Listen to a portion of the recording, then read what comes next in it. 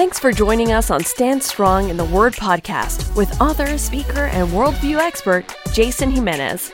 Stand Strong in the Word podcast is devoted to walking listeners through the Bible in a fresh and powerful way. We pray your spirit is nourished as you gain new perspectives and a renewed appreciation for God's Word. Now, here's Jason Jimenez.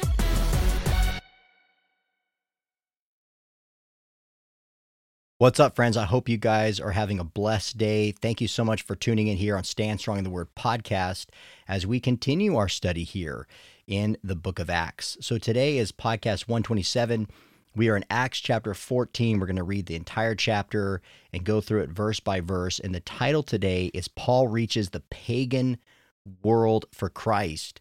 Now, before we do dive in, I just want to say that as I've been studying and preparing for this particular podcast, it amazes me as I see the challenges that Paul the Apostle went through and how he shared the gospel and just the conflict. And as we're going to see today, he was stoned to death. He was dragged out of the city because he was proclaiming Christ. And you and I know that, as Jesus said, if they hated me, they will hate you. If they persecuted me, they will persecute you. And my friends, we are seeing that today more and more. And in the world of apologetics, as I go out there defending the faith in platforms, whether it be a university, even in some cases I've been in Christian conferences. And even though a particular topic that I gave had nothing to do with, let's say, LGBT issues or BLM issues, but then we get into Q&A and people want to talk about it. Or isn't the God of the Old Testament a moral monster? Or isn't it a contradiction? There is no evidence. You Christians believe that if you're gay, you're going to hell. Or if you don't follow Jesus and you're intolerant because you believe there's only one way. And that is a very, condescending religion that you're espousing, whatever the case may be. And we oftentimes are shocked or surprised. And I think sometimes, my friends, we shouldn't be. Because when you actually look at what Paul was going through, and again, Jesus forewarned us. And if you and I spend time looking at the Gospels and seeing how the early church spread the gospel in the span of 30 years, the known world had heard the gospel. And even today, if you investigate and get a magazine or go to Voice of the Martyrs and you see what is happening, my friends, we should not be surprised. But we should be encouraged, though, because as things continue to escalate and things get more hostile, and I know my point of views, if you will, my perspective as a Christian theist is becoming more of an issue with certain people, where before it maybe wasn't. And again, I'm not out there proselytizing and forcing people into the kingdom or telling them that they're going to burn in hell if they don't accept Christ as the Lord and Savior, like some people out. And I don't believe in that tactic. I don't believe in that approach at all. That was not the way that Jesus did it. That is not the way that Paul or Peter or anyone in the scriptures did it. And neither should we. So even just saying, I believe in a marriage between a man and a woman, I believe that there's life in the womb, that the unborn has a right to live. There's intrinsic value. That I believe that God created people male and female, and there's diversity amongst humankind. Or that I believe a person is not born transgender. And when you say certain things like that, in the world that we live in today, it's referred to as hate speech, and we live in a place of cancel culture. Now, how do we combat these things? And again, I'm not saying that in a threatening manner or a militarized manner. I'm saying in a way is how do you address them rationally, objectively, respectfully, lovingly, winsomely? And one of the things that we're going to see today in Acts 14 is even though you and I go into a situation willingly and capable, right, to have a conversation with someone. We're well trained, well prepared, prayed up, counseled, did our investigative work, and we have a series of questions and we want to get to the bottom of something. But that individual that we're going to engage with, who has a counter view than us, gets belligerent, is condescending, or is judging me for judging them, supposedly. Even in those situations, or in some cases, it gets violent, God forbid, but this happens. Your whole intent was never to get violent, but is to love the person. But let's say they get so belligerent, they attack you. Again, even in these situations we're going to see today in Acts 14, Paul went there with love, and yet he was attacked. And so, my friends, that's the reality of being a Christian. We are not, I was just in a meeting recently with a dear friend of mine, and he and I were running through a series of these things. And at the bottom line, I should say, is we are not to revile people. We're not to attack people. I'm reminded again, let me just read you guys in Romans 12 as we set things up in Acts chapter 14. But in Romans 12, notice in verse 14, Paul says, "Bless those who persecute you. Bless and do not curse them. Rejoice with those who rejoice. Weep with those who weep. Live in harmony with one another. Do not be haughty, but associate with the lowly. Never be wise in your own sight." Notice verse 17 of Romans chapter 12. "Repay no one evil for evil, but give thought to do what is honorable in the sight of all." And so that is how we, my friends, are to live out our faith, even in a culture today that is going after Christians. So with that being said, if you have a Bible, turn on or turn to Acts 14. And now, just to bring you up to speed, remember, this is taking place roughly around AD 44 to 46. And Paul and Barnabas, they launched their first missionary journey. So if you missed the previous podcast in chapter 13, this is launching Paul's first missionary journey. Now, in this span of time, they're going to travel over 1,200 miles, and they're going to reach Cyprus, and they're going to go into the region of Galatia, and they're going to retrace their steps through Lystra, Iconium, and Antioch in Turkey. Now, shortly after his first missionary journey, Paul will write his first letter, and that is the letter of Galatians. So when I'm done with the book of Acts, we're going to jump right into Galatians. Now, obviously, as we're going through the book of Acts, there are a period of time, like I'm going to be telling you, that this is the time when he wrote this letter. This was when he was imprisoned, and this is when he wrote one of the prison letters, for example. So as we're going through the book of Acts, we'll highlight that. But once we're done with the book of Acts, we'll start jumping in order, chronologically, of the letters that Paul wrote. And so the first one is the book of Galatians, and it was written between AD 47 and AD 49. So after his first missionary journey, Paul will write his first letter. Now, right around this time is the Jerusalem Council meeting, which is in Acts chapter 15. So I actually think that even though Paul, by the way, doesn't specifically mention the council, I do believe as he's writing the book of Galatians that either it was occurring at that time or had just occurred, but he doesn't mention it specifically. But I do think that with the people that he's having conversations with, particularly in chapter 1, I do believe that he's referring to the time which they're gathering during this time in Jerusalem to have this particular meeting that we'll see in Acts chapter 15. So with that being said, let's dive in and begin looking at verse 1 through 7. And here we see Paul and Barnabas flee for their lives. So Luke writes here, "Now at Iconium they entered together into the Jewish synagogue and spoke in such a way that a great number of both Jews and Greeks believed. But the unbelieving Jews stirred up the Gentiles and poisoned their minds against the brothers. So they remained for a long time speaking boldly for the Lord, who bore witness to the word of his grace, granting signs and wonders to be done by their hands. But the people of the city were divided. Some sided with the Jews and some with the apostles. When an attempt was made by both Gentiles and Jews with their rulers to mistreat them and to stone them, they learned of it and fled to Lystra and Derbe, cities of Lycaonia, and to the surrounding country, and there they continued to preach the gospel." Okay, so we see right off the bat where now at Iconium, this is the border of Phrygia and Lycaonia. And that's where they enter there, and again, which was customary, we'll see throughout the remaining of the book of Acts, Paul will go into the Jewish synagogue. And just like here, you'll see not just Jews, but also God-fearing proselytes or Greeks, people who believed in Judaism. Now, the Phrygians, they were polytheistic. So they worshiped the mother goddess Cybele, and they believed that the Roman emperor himself was actually a deity manifested in a human body. So they would pay homage to many other Greek gods. So you have to understand this region, again, that Paul's going into, very paganistic, polytheistic cultures. But this is a Greek-Roman civilization, and so they're honoring the Roman emperor, not just who resides over the empire, right, as king, if you will, but also as a deity, one who they worshipped.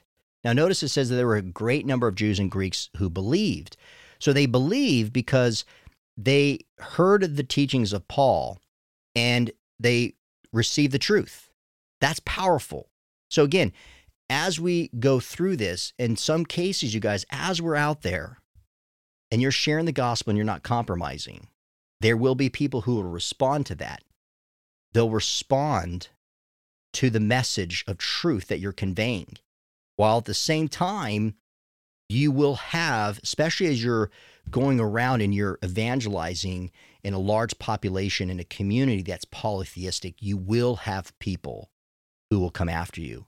Now, the IVP New Testament Commentary Series writes this, quote, expelled from Pisidian Antioch, Paul and his band traveled 80 miles southeast on the Via Sebasti, and they moved across the rolling country to Phrygian Iconium, also in the Roman province of Galatia. Iconium, which maintained its Hellenistic culture as a Greek city-state, was a prosperous commercial and agricultural center with 5 roads radiating from it. So that kind of gives you a background of one of the travel that Paul is undergoing and the regions that he's entering that were very Hellenistic and Greek-based. And, of course, the commercialization. And these were very prosperous areas agriculturally. So there's a lot of people there. And so we're told in verse 2 that there was unbelieving, which in the Greek just carries the idea of disobedient Jews, and they were stirring up these Gentiles. And notice it says to poison them. And the Greek means that they were becoming hostile to them.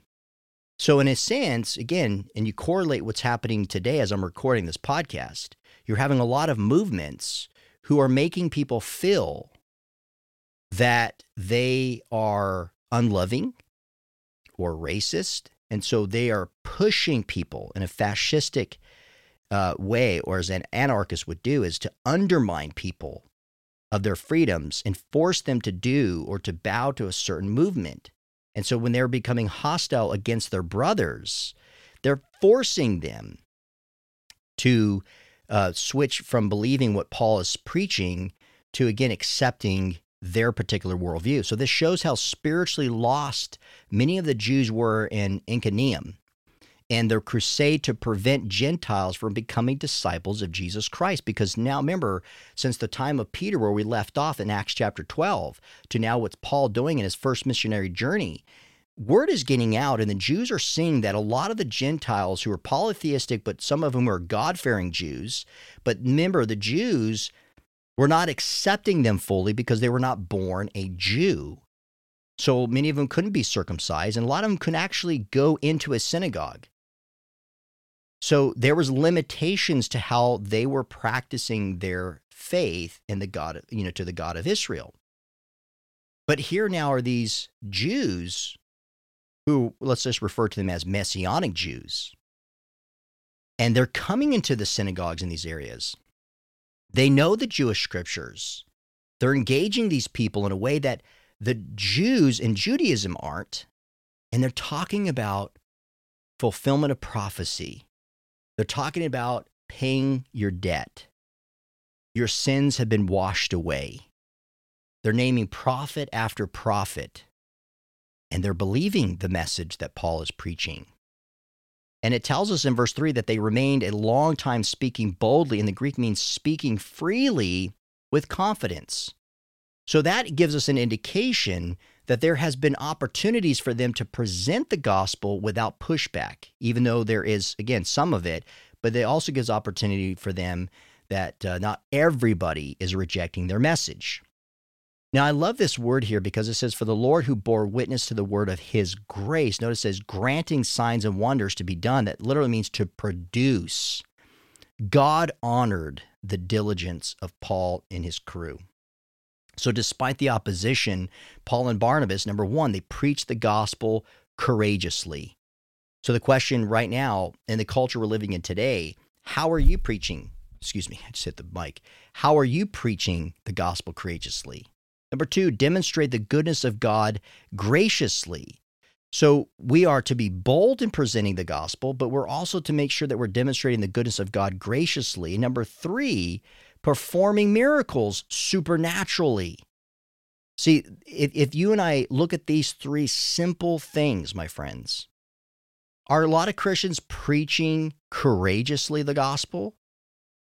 Are many Christians out there demonstrating the goodness of God graciously? I talk to a lot of Christians who, even if they are sharing their faith, they get so offended, they go on the attack. Now, let's say you got somebody who is out there sharing their faith, and they're doing it winsomely. They're being respectful to people. They're asking genuine questions. They're trying to get involved in their lives, trying to understand where they're coming from. But then they lack the faith when it comes to performing miracles supernaturally. You see, my friends, I think that this really actually boils down to three areas that we have to be looking at: being courageous, being gracious, and living supernaturally. So I want you to consider those three areas of your life right now, as we see a lot of things that are getting pretty ugly in the streets today. One of the things I said recently to a colleague of mine is, what's preventing right now for what's happening in the streets of rioting to start taking place in the churches? And when that does occur, not to say that it hasn't, but as it gets worse and worse, just like we're seeing in the streets today, what are the churches going to do? What are you going to do, my friends, if that happened in your church? What is the answer? Now, when you do see, though, that Paul was being courageous, he was being gracious, and God produced signs and wonders. Remember, the Holy Spirit's power would come upon his disciples. And just like with the the prophets of old and the apostles now, it's confirmation of what? It's confirmation of the message of God. You see this throughout the book of Acts, chapter 2, verse 22, chapter 2, verse 43, chapter 4, verse 30, Acts 5, verse 12, Acts 6, verse 8, Acts chapter 8, verse 6 and 13. And now here in Acts 14, it's confirming that God's message is being high and lifted up. And as such, miracles will happen. And I do believe, friends, that when we're not seeing a lot of miracles directly in the ministry that we're doing in Protestant churches in America, because one, I don't think we're being courageous enough. Two, I don't think we're being gracious enough. But number three, I don't believe that we're as faithful to the message.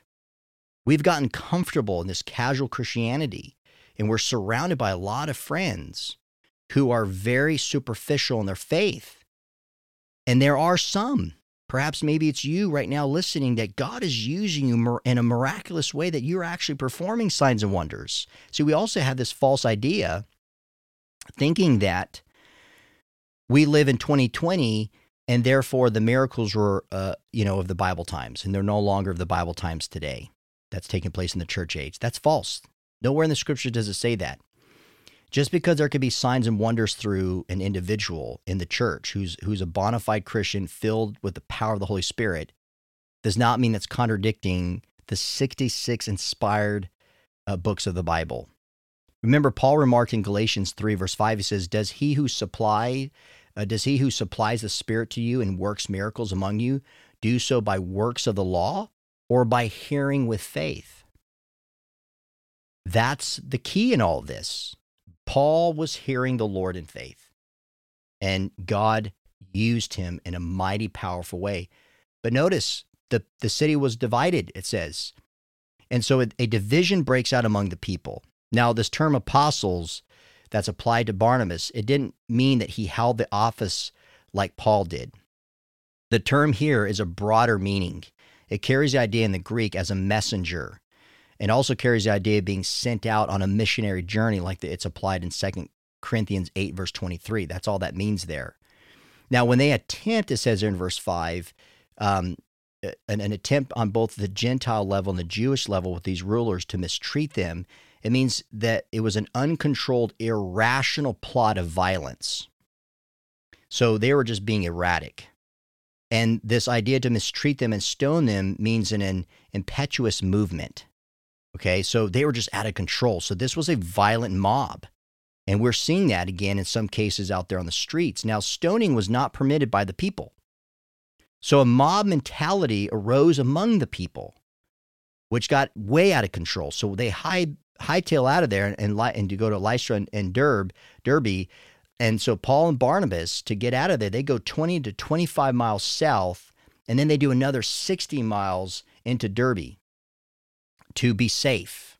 And that's where now we pick things up here in verse 8, where Paul is stoned by the crowd in Lystra in verses 8 through 23.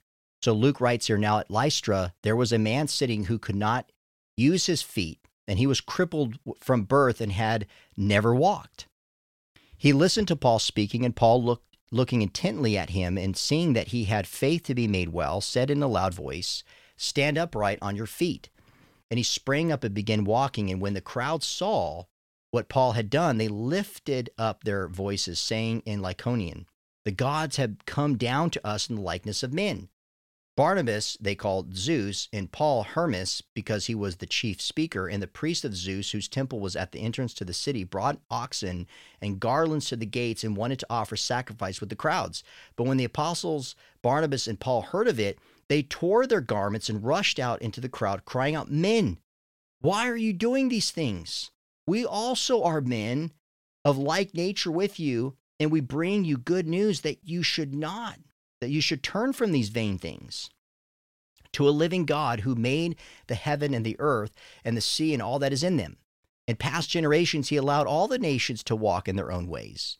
Yet he did not leave himself without witness, for he did good by giving you rains from heaven in fruitful seasons, satisfying your hearts with food and gladness.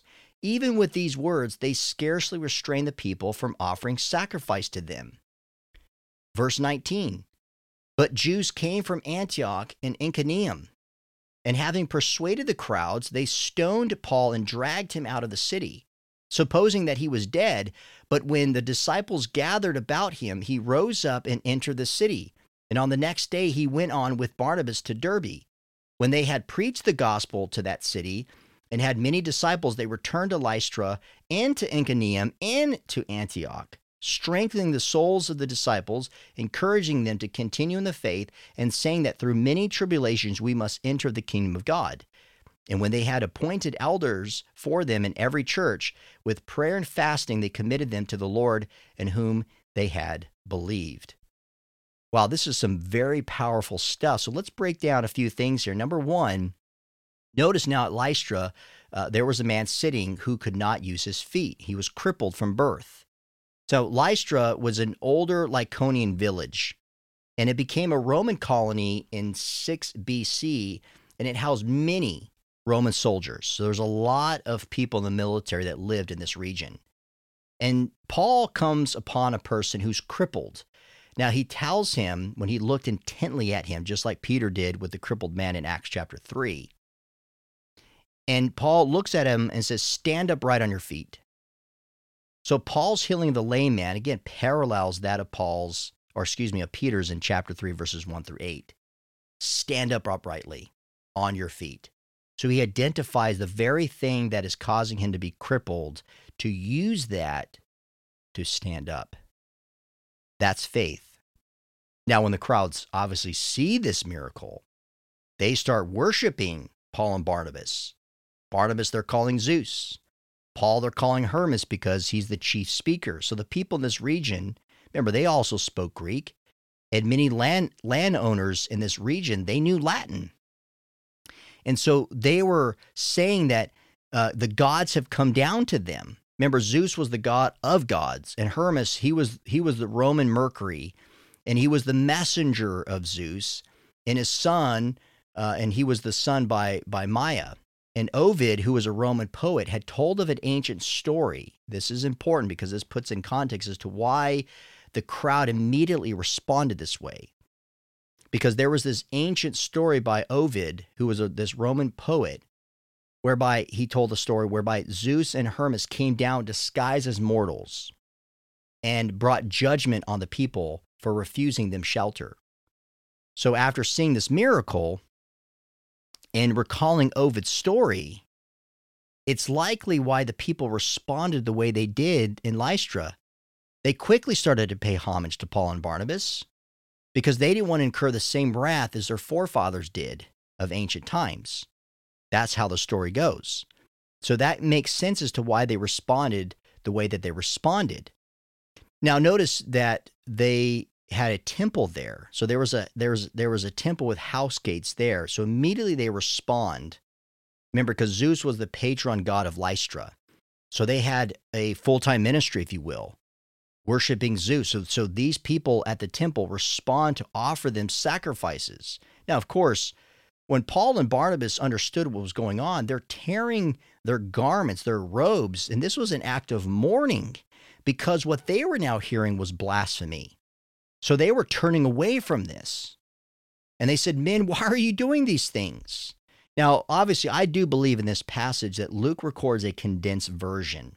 I do think that there's a lengthier version of this that Paul will later share at Areopagus, remember Mars Hill, in chapter 17, verses 22 through 31. Now, remember, just like Jesus oftentimes repeatedly shared the same parables and stories as he was out there ministering in his ministry and throughout Galilee and beyond, the same applies to Paul. He would go into these paganistic areas. He would go into these polytheistic areas. Now, depending on their history, depending on the discussions they're having from the synagogues to these God-fearing Greeks, he would obviously have the liberty to dive into more specific matters. But in general, as he's presenting Christ as the Messiah, or he's dealing with a philosophical audience that's very educated, whether it be Epicureans, whether it be Stoic people, whatever the case may be. In this case, remember, I do believe that they know the Roman poet Ovid. I know that Paul, who's very brilliant, who was very brilliant and very gifted in understanding not just Judaism but Greek mythology and issues related to Rome as a Roman citizen trained under Gamaliel, that he can identify some of these things. And so what we see here in chapter 14 is a short, condensed version of what Paul said. This is probably a lot more detailed, and I think a lot of it is, again, related in chapter 17 that we'll get to in the next few episodes here on the podcast. But notice how Paul responds when he says, you should turn from these vain things. So Paul and Barnabas, they immediately address what they're doing as idolatry.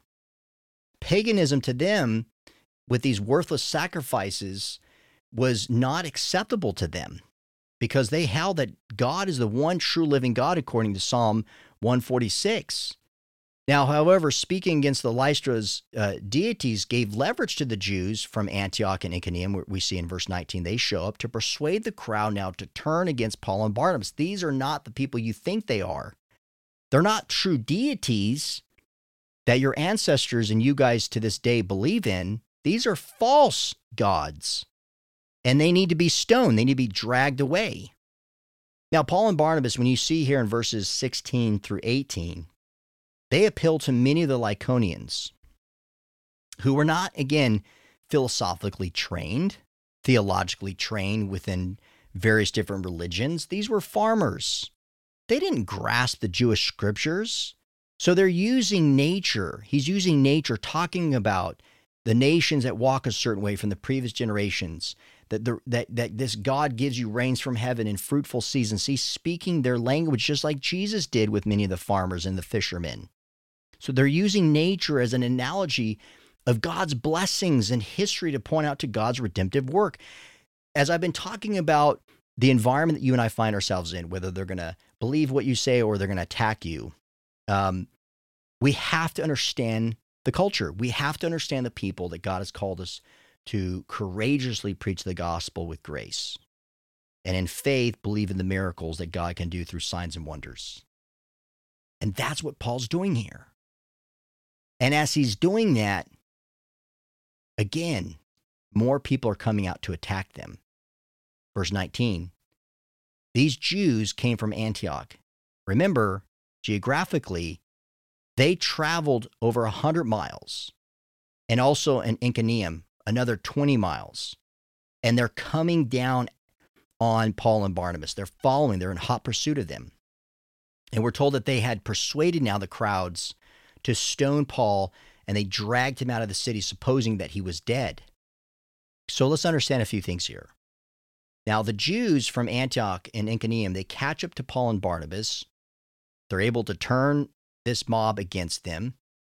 And the mob was so stirred up against Paul, particularly the chief speaker, that they dragged him out and they killed him, I believe. They did this outside the city walls, just like they did to Stephen, remember in Acts chapter 7, verse 58. Now, this is the second of 5 separate occasions a crowd turns against Paul. You see that throughout the book of Acts. This language, they dragged him out of the city, supposing him to be dead. There's no way that a mob like this, knowing that the Jews who came out, from Iconium, would allow him to just be beaten up and proving a point to Paul. Don't mess with us anymore, buddy, or next time we're going to kill you. When they stone somebody, especially in a mob-like setting like this, they're going to make sure he's dead. So when they drag him out of the city, and remember, a lot of times what they would do traditionally is they would get a boulder and they'd drop it off a cliff to just fall on the body to, again, ensure that the person is in fact dead. The bottom line is, whatever tactics they did and whatever method, right, of how they stoned him, it says here they supposed him to be dead.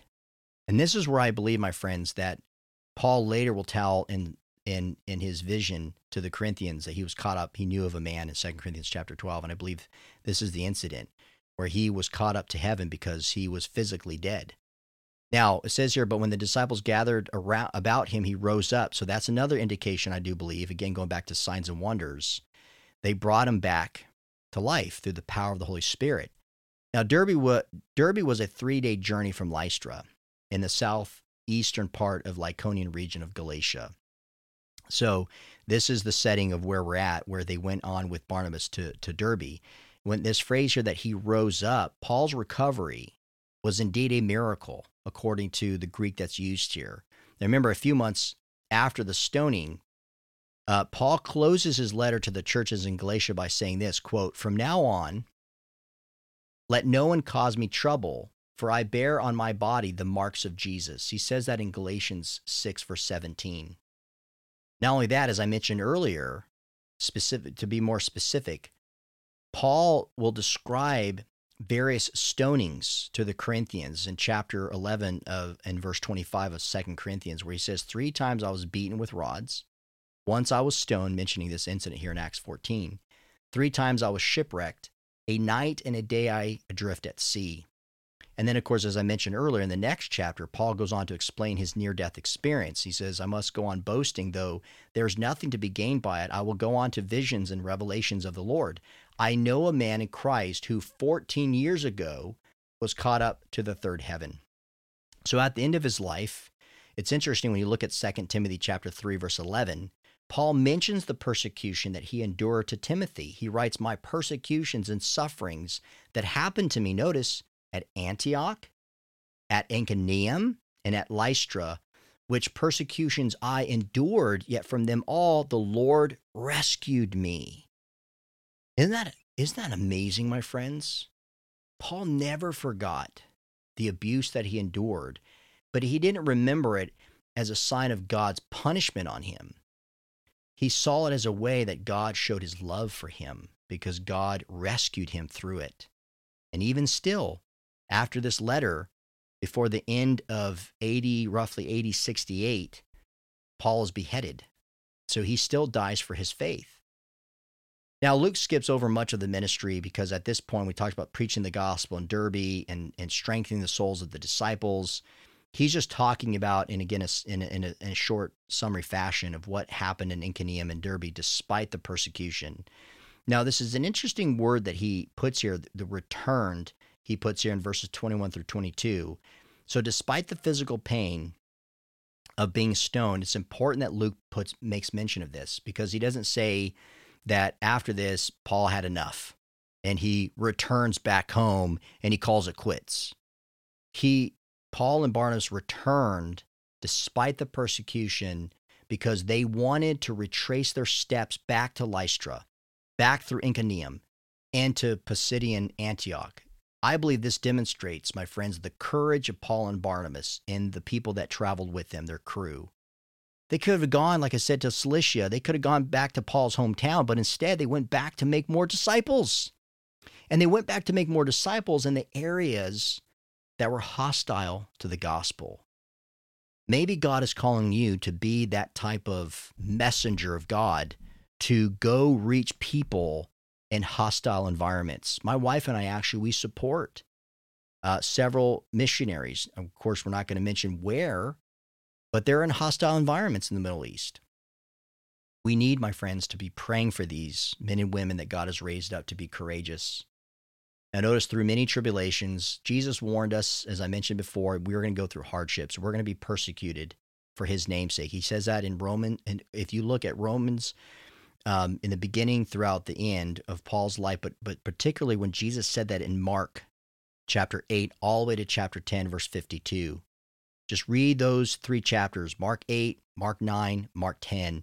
You'll see the hardships that you and I will endure for his namesake. Paul mentions, as I said in Romans 8:17, that God has provided that even though we suffer for him, that he may be glorified through us.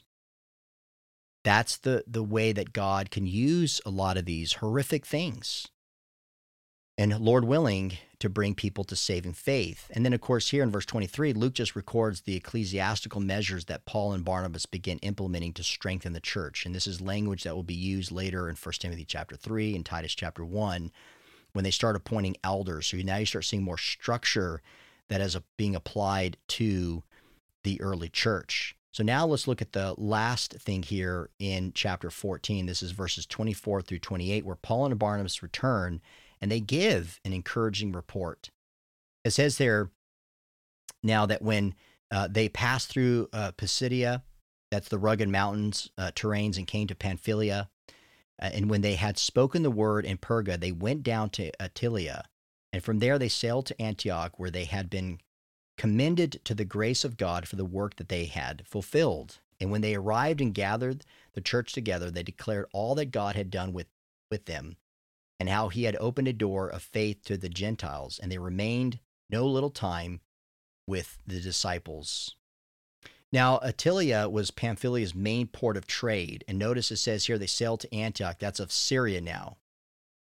And they had fulfilled the work that God had called them to. So once again, Luke breezes over the visits in Pisidia, Pamphylia, Perga, and Attalia. So we don't know all the details. And from time to time, Paul and Barnabas, remember, as they were commissioned, they would go, as they go around and to do the work that God has called them to do, they would go back to the apostles, to various different elders, and they would share the work that God is doing. And see, that's another thing that's so important, my friends, is I just read that particular thing for the work that they had fulfilled. Through the years, sometimes I'd get a little, or I'd say it this way, that I would look past hearing from certain missionaries. Then it really dawned on me, and God really convicted me, that I actually look forward to, with great anticipation, to hear from a missionary that God has brought from a certain part of the world, particularly a part of the world that I've never been. And I actually love hearing their stories and seeing how God is moving in places like Turkey, in places like China, or Russia, or Yemen, or Syria. And it encourages me. So Paul and Barnabas, after all the stuff they endured, traveling 1,200 miles, and Paul being dragged out because he was stoned to death, and going back into these hostile environments, they're going back and they're saying, we fulfilled the work. Satan tried to end it. Satan tried to kill us. And he was unsuccessful because the Lord has rescued us, as Paul says later in his life, in his old age, to Timothy, despite the persecution that I faced in these areas. And he remembers the names of those cities, Lystra, Iconium, Antioch. The Lord rescued me. And it says, and when they arrived and gathered the church together, they declared these things. And a door was opened, a door of faith to the Gentiles. So we see the outreach of the Gentiles had continued to grow in a very significant way since the days of Peter when he went into the home of Cornelius in Acts chapter 11.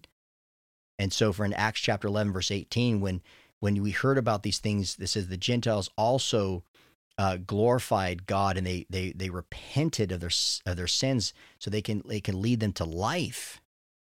That's we continue to see to this point now. If you are a Gentile listening to this podcast, it's all because it all started here, my friends. It leads to another person, to another home, to another city, to another country, year after year after year, to seeing the work that God is doing here, even as I record this podcast in the United States of America. And every time I read these type of passages, when it says a door of faith was open to the Gentiles, it gets me I get emotional about it. And I think that when we reflect as we conclude and see more disciples that are coming out of all this outreach, it's a great reminder, my friends, to know that God is still moving. Despite the persecution, despite what is happening around the world, we know as God used Paul, God is still using you and me today. So I hope as we looked at Acts chapter 14, that it encourages you to not only seek the Lord in a greater, more significant way, but, my friends, to look for opportunities for God to use you more courageously. And when you find yourself in a position where someone is attempting to undermine you, that you be gracious to them. But the third thing, like we saw with Paul and Barnabas, but that in faith, you would do supernatural things through the power of the Holy Spirit. So I pray God will use you wherever you're at, that you be that bold witness for Jesus Christ. So thank you guys for listening. I appreciate you guys so much. If you've missed any previous podcasts, you can always go to standstrongministries.org, click on podcasts.